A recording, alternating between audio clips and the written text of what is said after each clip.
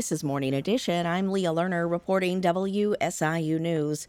In a recent speech on the Senate floor, Illinois Senator Dick Durbin spoke about finding a solution to problems posed by the U.S. immigration system at our borders. He also commented on the state of Texas's recent decision of transporting thousands of migrants to Chicago by bus.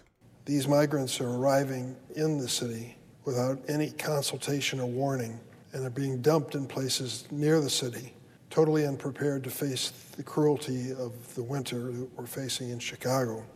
I'm amazed at the number of people who have shown extraordinary caring and stepped forward to try to help. Durbin, along with 7 other colleagues, authored the DREAM Act that passed the Senate in 2013. He says he is continuing to find a bipartisan agreement on immigration reform. A group of Chicago area business leaders is cautiously optimistic about the region's economy this year. Alex Degman reports. The Executives Club of Chicago heard from analysts that a soft landing will continue. That's where the economy approaches a recession but doesn't quite hit it.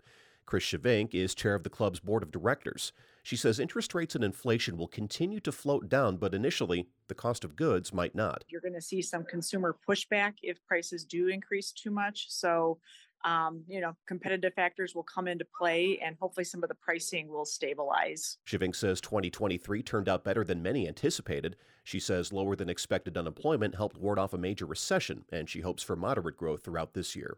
I'm Alex Degman. Parents of youth facing an emotional crisis now have a place to turn anytime, day or night, the National Parent and Youth Helpline. The program used to run 12 hours a day from 8 a.m. to 8 p.m. and started in 1969 as the National Parent Helpline. Now the Federal Administration for Children and Families has given the nonprofit Parents Anonymous a 5-year, $10 million grant to expand the mission to help youth up to age 25 as well. Dr. Lisa Pion-Berlin is president and CEO of Parents Anonymous. We are open 24 hours a day, 7 days a week, providing emotional support. Even if you're just concerned, you feel overwhelmed, you want to talk to somebody, you want to chat with them, you want to text them, we have all the ability to do all of those things. To learn more about the helpline, you can visit our website at WSIU.org.